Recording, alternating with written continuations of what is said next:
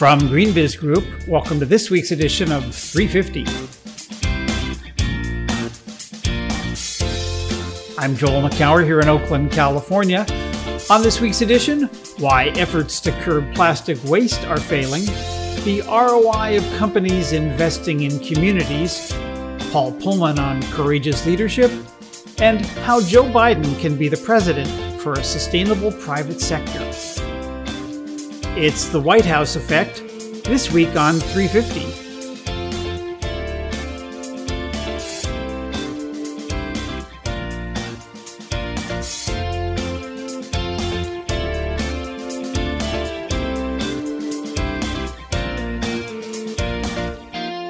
It's February 19th, 2021. Welcome to this week's edition of GreenBiz 350.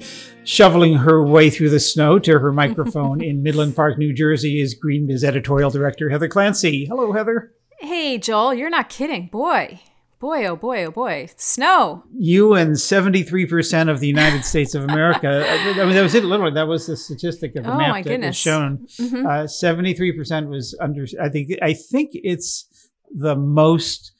the highest percentage of the country having snow on the ground, maybe ever, or certainly in a long, long time. Wow. So that's something. Wow. Hey, Joel. Yeah. Happy birthday to you.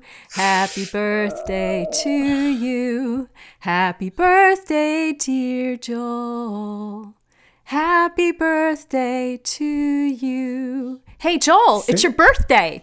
It is today, February 19th. It is. Thank you so much. That was lovely. And the only reason I let you finish that, Heather, and not cut you off, which of course every fiber in my body wanted to do, is because you are such an accomplished a cappella singer.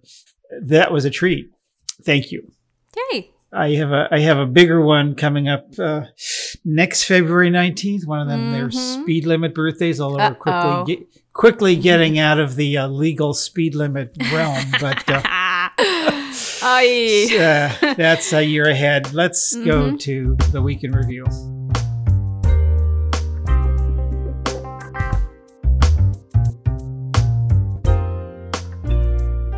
Well, I don't even know how to come out of that, but let's get into the incredibly sexy topic of plastic waste. I mean, this is an evergreen topic, sadly, but we had I just think an amazing piece by Terry Yossi, who writes the Values Proposition column, a former president and CEO of the World Environment Center, and a longtime creature of Washington, let's say, who took a look at the plastic waste issue from sort of the systemic view, but also at also the ground level of what the problem is and what needs to happen. You know, what's not working, how we conceive of the plastic waste problem as individual components and not a systemic view, the business model in which plastics production is based.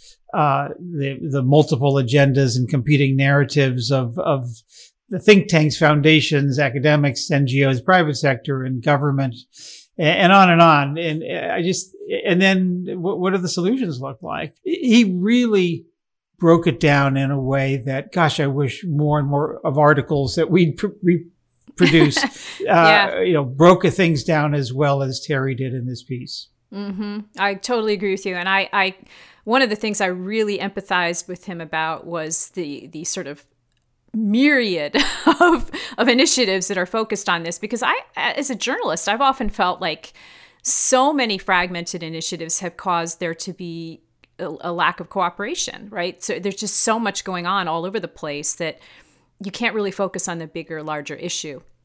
And the thing that I really loved about one of his solutions was the idea of bridging them, right? So not just from a initiatives point of view, like, okay, people get your act together, talk to each other, work together on these things, but also the governance of them. So that was one of the things I really appreciated, his approach, thinking about a global commitment to reduce plastic waste and how you should have multiple nations and communities and NGOs represented sort of at the table in a global point of view, because everything gets so, frankly, nationalistic, right? Every country has its own waste streams and ways of dealing with them and where are we going to put this.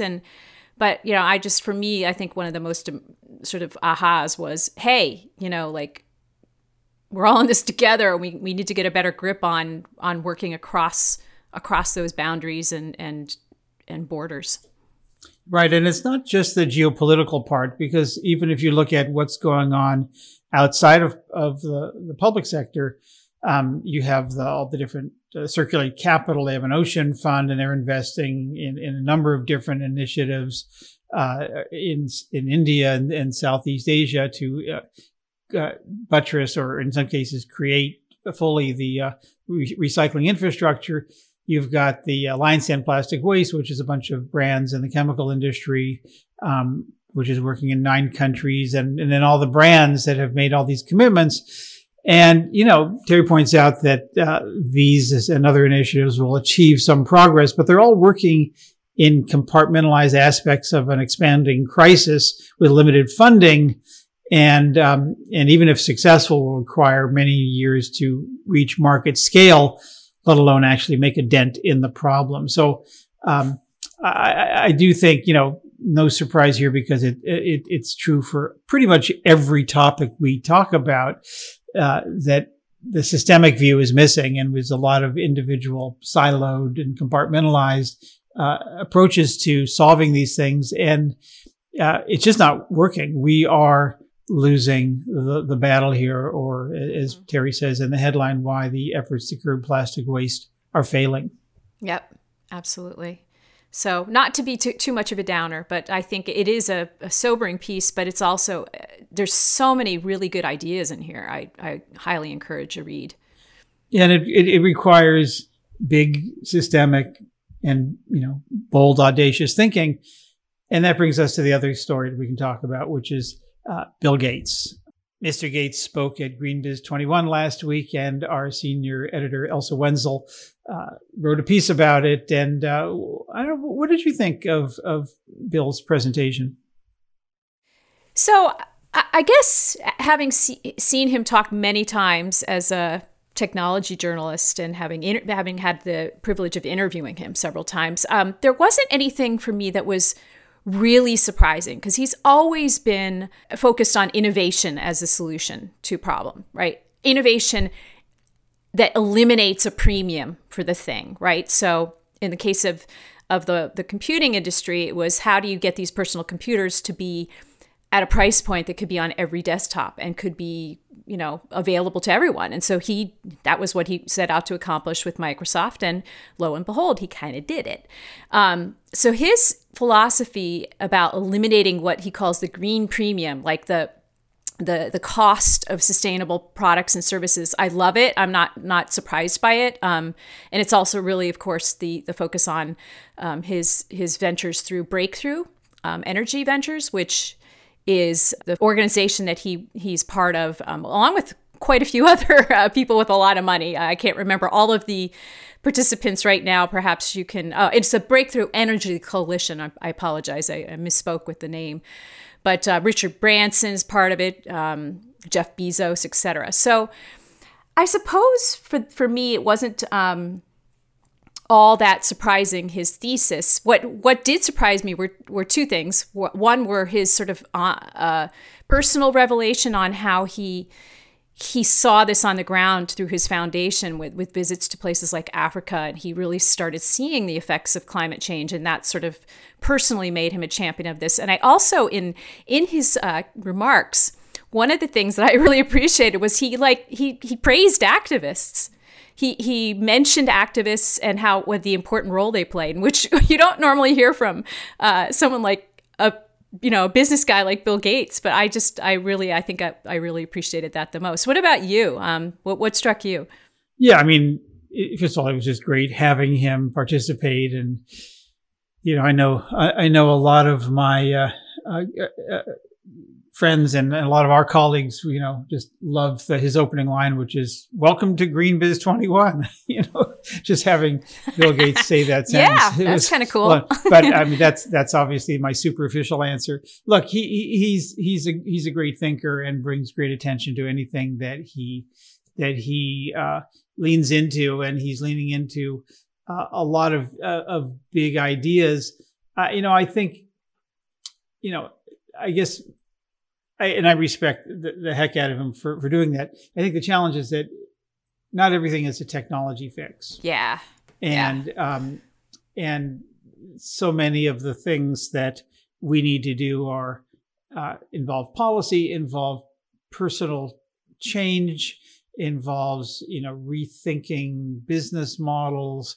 It involves culture change inside organizations, societal wherewithal, to take on big challenges. Anyway, the question is which of these is do we need more, and which do we need first? And we need everything. Yes. So these technologies do not exist in a vacuum. But I think that's going to be that's the critical part. That when I hear him, I find it inspiring. And look, I love technology, and I probably am somewhat guilty of relying too much on technology to fix the great challenges we have. Our whole Verge conference and the Verge conferences now that we're developing around that are based largely on that premise, although we do put an increasing emphasis on the people, human factor, and all of that, and the social equity piece of all that. So I guess I know he gets that because he's all about how do you bring power to the billion people who don't have it? How do you bring toilets to the billion people who don't have them? How do you improve lives and deploy technology to do that? So I get that he gets that, but there's always more to it than he's talking about. But the fact that he's bringing attention to this, the way he's brought attention to ending malaria and tuberculosis and other infectious diseases is really important, and I really respect the heck out of him for that. Yeah, absolutely. Thank you, Bill.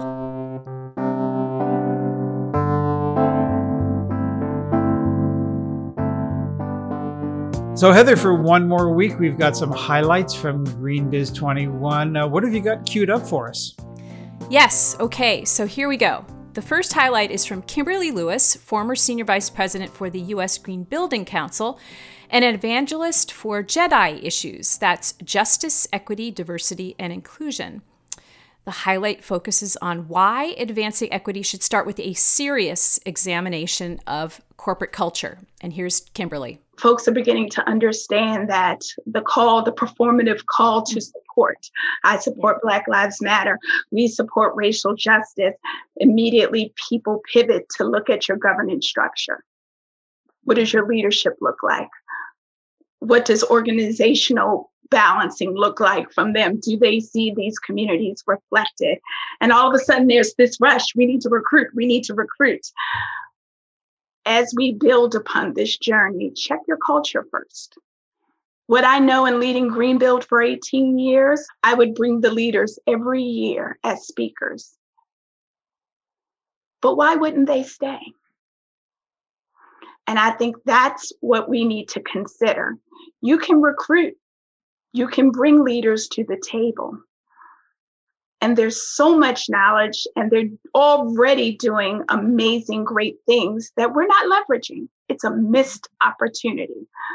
But when we understand and we don't see that exponential growth again that we've seen in other market transformation moments, check your culture. What are you inviting folks into? Why should they come to us? What I know, even in my faith world, this last year said, we're not in the building anymore.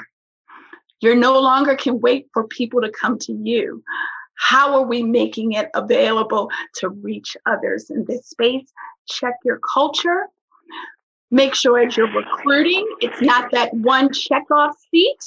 They need to see a strategic vision for how you're building and how you're sharing the power, how you're sharing the work. What is the vision for how they work? And is it amplified with support as well? So I say people come and they leave because they don't see an authentic, long-term strategic vision that is saying we want to leverage and build together. The second highlight, Joel, is from your conversation with Paul Pullman, the former CEO of Unilever and now the co-founder and chairman of Imagine, the organization and foundation concerned with helping leaders mobilize, usually collectively, on climate action. Here he speaks on the new face of leadership. Well, let me first say that we're short of leaders and trees.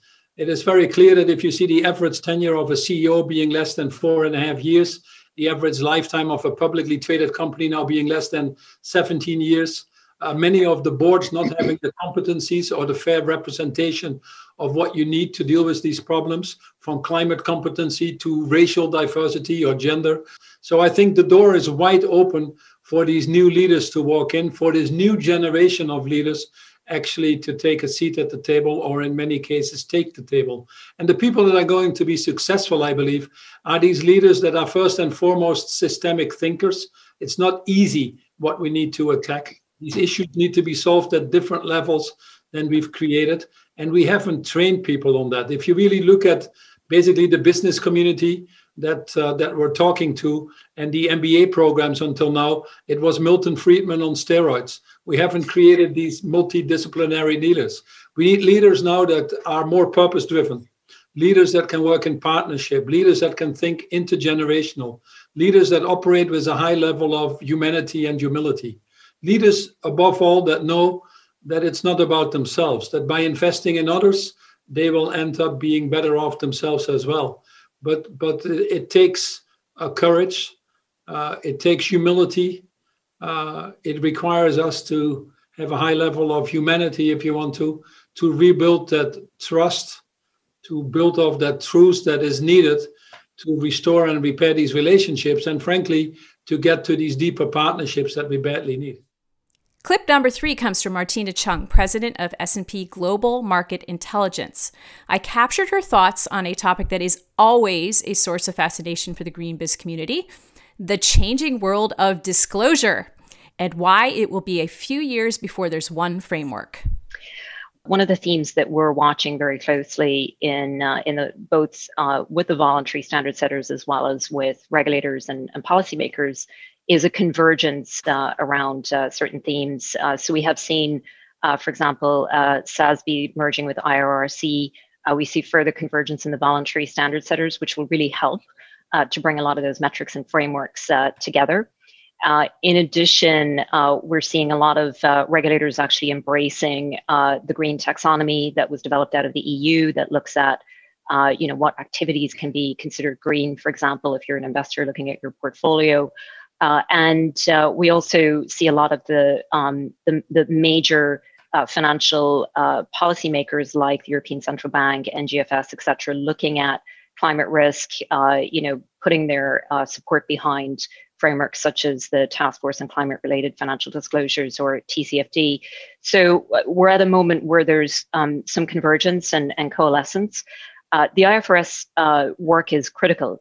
The CFO has to come in stage right and actually take a lot of the implications of this and figure out how does that impact the long-term planning of a company? How does it impact the risk that a company faces of disruption or damage to physical assets, for example? And so the IFRS standards will, I think, be a very important catalyst for further standardization as we begin to see this convergence more and more in what's out there today.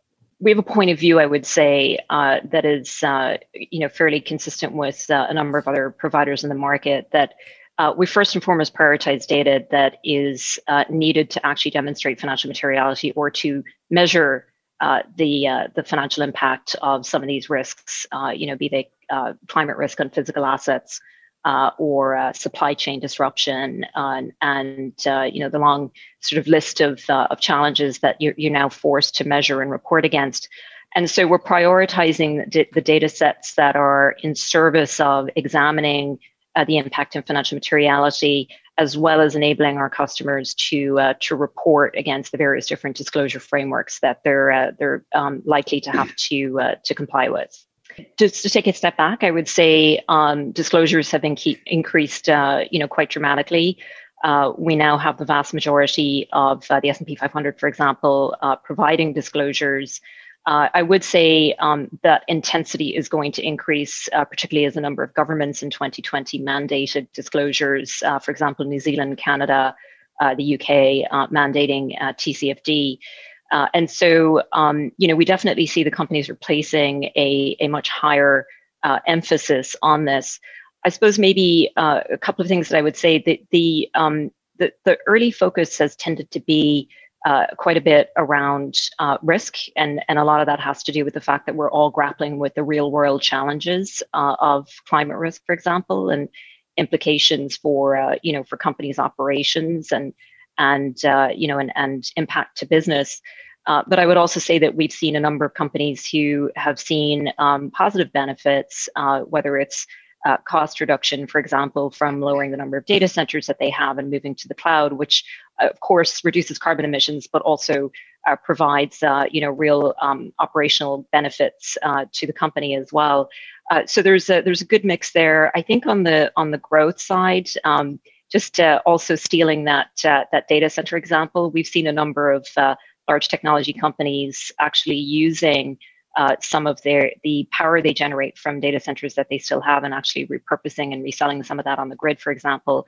So there's a lot of opportunity in interesting and unusual ways, I would say. Probably the next evolution here is going beyond the disclosures to more detailed and precise ways of looking at the financial impacts. The first and second years of TCFD, you saw with a lot of companies, it was even with our own at S&P, there was quite a maturing, if you like, in our second TCFD report over our first TCFD report, and when we just announced our own net zero commitments last week. So we're going to see more of that. And as we see that, I think we'll see more of the opportunity piece of it play out also. And finally, last week's episode featured Danielle Boyer, one of the 2 young climate activists who were featured on our closing keynote conversation. What makes them different is how they are inspiring and equipping other people to share their voice. This week, we feature her fellow Brower Youth Award winner, Diego Ayala Fernandez. In this clip, he speaks about his passion for inspiring confidence in youth activists, who he calls Earth Protectors. It was tough at first to just focus on environmental awareness, having a lot of problems here and a strong gender inequality, deep poverty, and inequality in so many areas. But I think we soon realized that sustainability is about those 3 pillars, society, environment, and economics. So when we teach these kids how to fight for sustainability and how to become Earth protectors, they are fighting for equal opportunities for all, protecting the environment and protecting society. And working with these kids, with our communities, we have realized that there are always 2 kinds of kids. As Danielle was saying, there are these kids that are so talented and have this passion for STEAM or for music, for public speaking. And so we want to help those kids that might lack a bit of the knowledge about climate justice and the climate change and what is happening and how to solve it, and use their talents in favor of these solutions. And on the other hand, we have the kids that have this deep sense of care towards Mother Nature and that have this consciousness and responsibility and amazing ideas, but they don't know how to communicate them, how to inspire more people, how to motivate people, because they are shy, just like I was when I was 6 years old. And so we also want to work with those kids so that they can enhance their projects and become the next change makers and join the protests that are already happening. Because the kids that are protesting, and I include myself, it requires a lot. You have to have the knowledge of what's happening and the confidence to go and fight for your future and for what you believe in. But we want every kid on the planet and every young voice to be heard and to be fighting on those protests, or initiating their own campaigns, or their own amazing work, or joining amazing communities and organizations, just like the STEAM Connection with Danielle, become green speakers. But they have to have both. They have to be informed and they have to be confident. I always love hearing from the youth leaders. It's always so inspiring, as it was last week at GreenBiz 21. Thanks for queuing those up, Heather. We so much more we could have done. I know you waded through a lot of audio and video to pick those clips, so I appreciate your curation of what was a great, great week.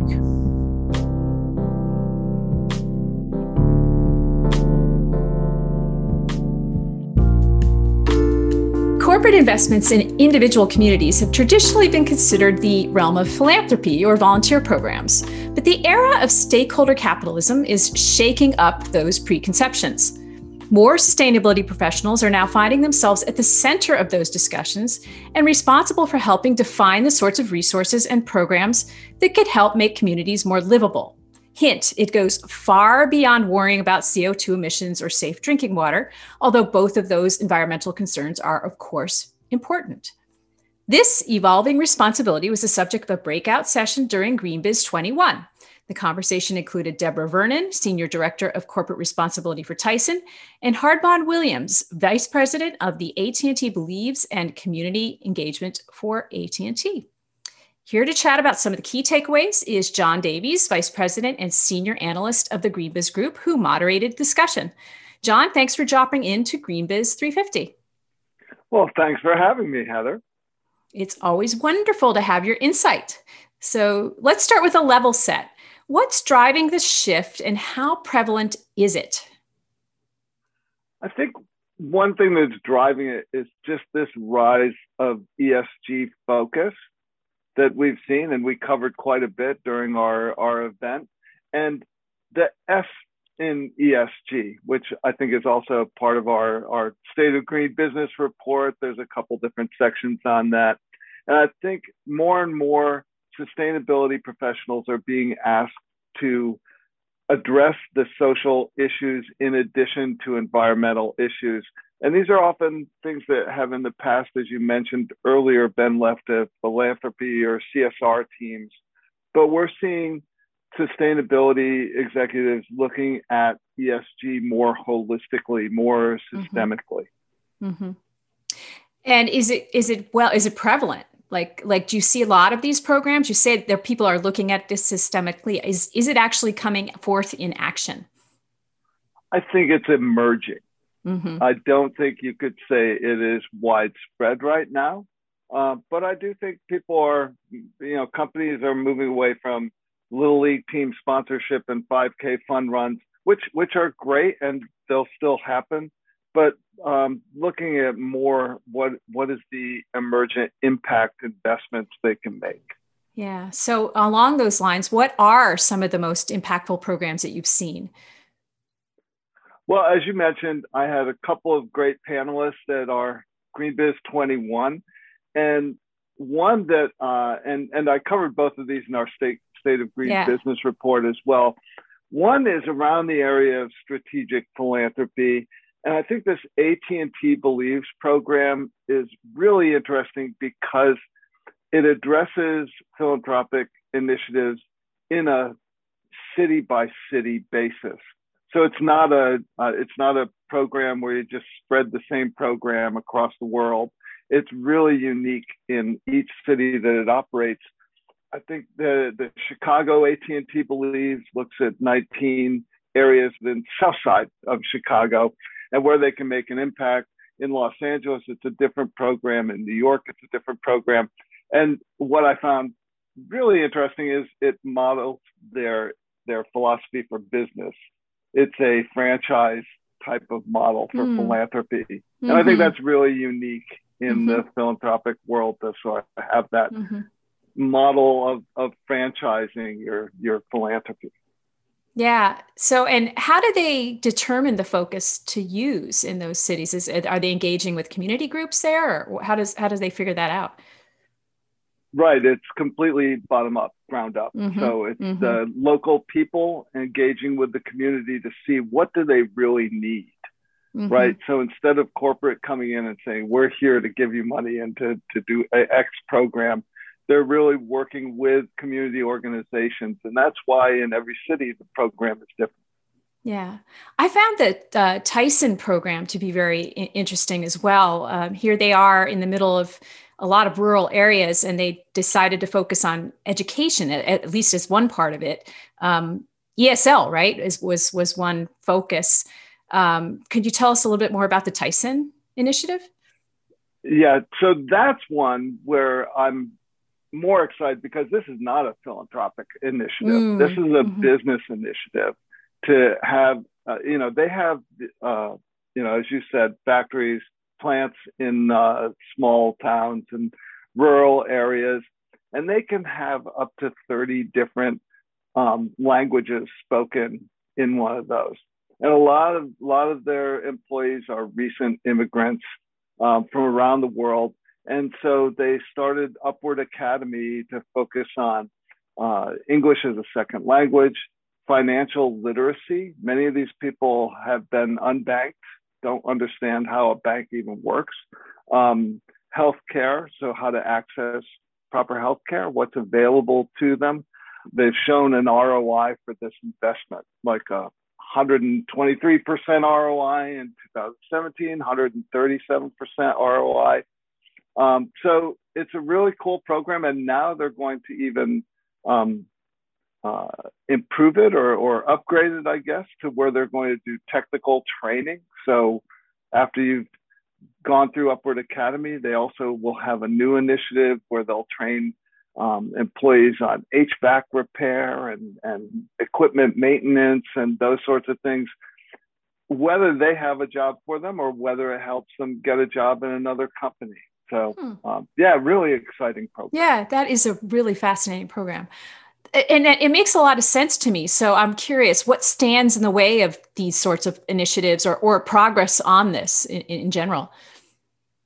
Well, it's not what stands in the way of Tyson because they're doing it, but for other companies, I think that's what you're really saying. Why aren't there more initiatives like this? I think one of the big things standing in the way is metrics and measurement. If you look 10, 15 years ago at the environmental sustainability side, scope 1, scope 2, scope 3, we didn't know what that was, how to measure it, right? And you had organizations like WRI and EDF and help define it. And today, measuring environmental impact is pretty straightforward, right? I mean, we know how to do it. We know what to expect in reports. There really aren't good metrics for measuring social impact. I think they'll be developed. I think there's some really exciting programs going on that I wasn't allowed to talk about yet, but that I've been talking to a few companies about. But I think it's really how do we measure our impact? And once we can do that, then those programs, then you can take that to your leadership and say, this is how we can measure what we're doing and why it's good for us to do it. Mm-hmm. One last question for you. How should sustainability teams approach this opportunity? Well, as always, it's always about the business case. And so it's still got to be about a business case. But I remember a CFO that I was talking with at one of our GreenBiz Executive Network meetings. And I love recounting this because he got up and started talking about sustainability and how their program was working. And at some point, someone asked him, how do you justify these investments? And he goes, it's just numbers. You can make them say anything you want. And, that's unusual to hear from a CFO. But I think you look at programs like the ROSI program at NYU, the Return on Sustainable Investment, and they give you ways in which to quantify what isn't normally quantified and put that into the business case. I think some people get tripped up thinking the business case is just pure math, right? Pluses and minuses and a sum at the bottom. But it's not. There are always assumptions. And so I think as people get better with those assumptions, you'll see business cases that support this. Great. Well, thanks for joining us, John. Appreciate it, as always. Thanks, Heather. You just heard from John Davies, Vice President and Senior Analyst of the GreenBiz Group.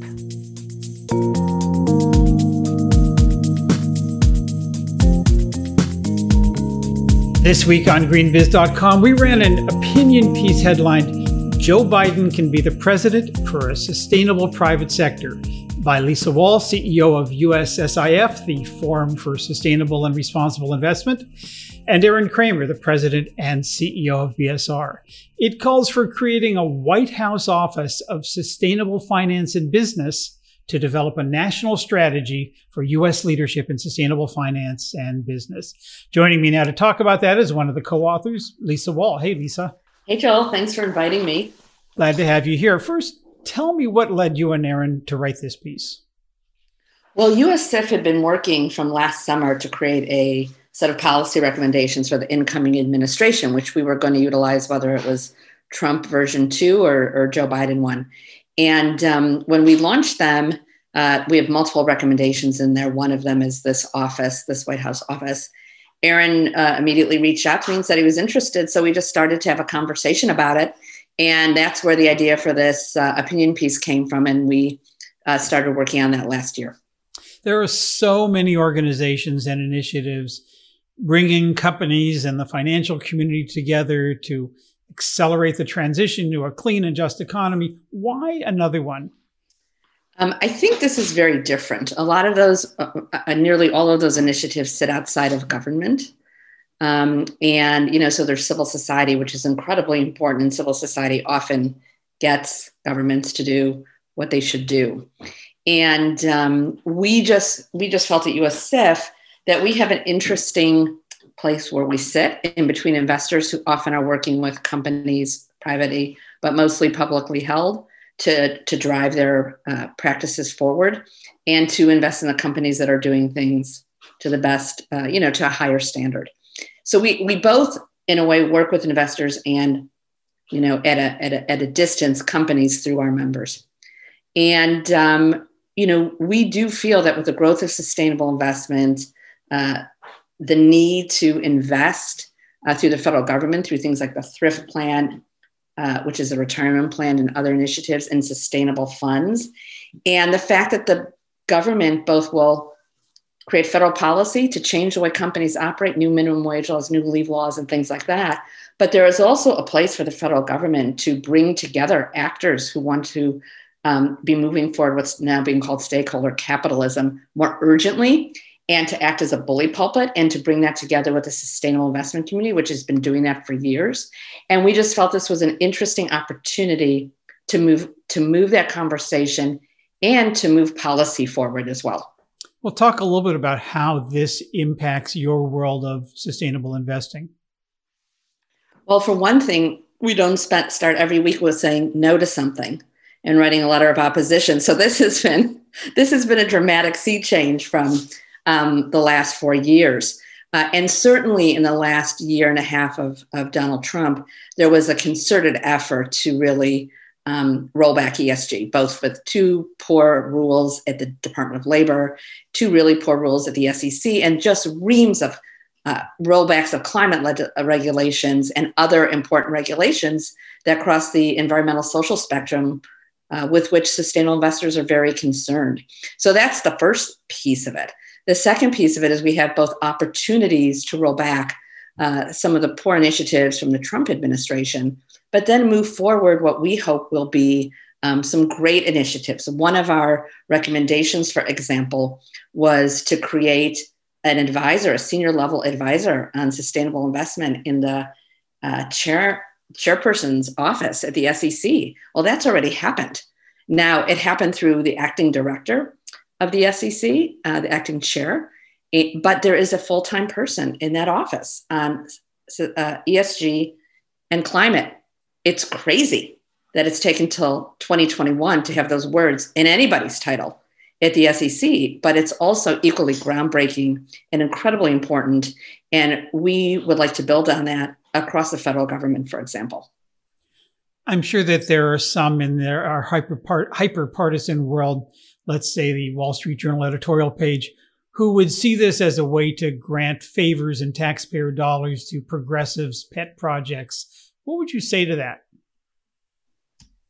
We have 5 proposals underneath the rubric of this office to help advance what we call a sustainable private sector. And I don't think any of them have to do with what you just mentioned. That's just not in our proposals. We are interested if there's a conversation, for example, on the sustainable finance plans that are going on in different parts of the world. in ensuring that the broadest scope of the financial community is brought in to have that conversation. We're not sure that conversation will be happening in the next several years, but it very much is an international conversation that is impacting the US with or without us dealing with it on our own. So if President Biden were to wave his presidential pen on Monday morning to create a White House Office of Sustainable Finance and Business, what's the change you want to see in the world happen? What would it look like in a year from now? Well, I think in a year from now, we would see that multiple staff across the White House, which is multiple agencies and sub-agencies, would have a knowledge of this, would know how to connect with sustainable investors and folks who are involved in sustainable companies and trying to move in that direction. We would be moving more quickly on some of the policies that need to be changed across the government with the support of the White House. We would be able to bring together actors who are, for example, in the stakeholder capitalism place, actually trying to change large publicly held companies and use them as examples and best practices on how others can do this. I have often found in the work that I've done, either in paid jobs or boards that I've been on, that the best way to move something forward is to have someone who's done it talk about it. It makes people just less nervous to understand a colleague has done it and been successful. So those are three things right off the top of my head. We'd also like to see a scan of the federal government. That last time it was done in 2005. It was called Report on the Federal Activities on Corporate Social Responsibility. The world has changed so much since then. And if you actually looked at the federal government, both from a procurement perspective, from a hiring perspective, and from the way that they engage both in the US and in their vast global reach, to see how they were working on broad sustainability, and by that I mean good G, E, and S, we think that could be a groundbreaking report as well. So we'd want to see that done in the next 2 years as well. Lots to do. And it sounds like this is an interesting proposal that we'll be anxious to see how far it gets. Lisa Wall is CEO of the US SIF, the Forum for Sustainable and Responsible Investment, and co-author with Aaron Kramer of Joe Biden Can Be the President for a Sustainable Private Sector, now on greenbiz.com. Thanks so much, Lisa. Thanks, Joel.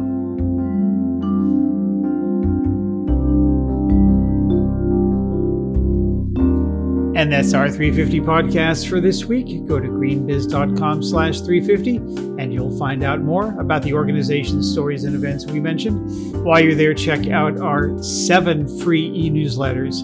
Go to greenbiz.com/newsletters and learn more about them.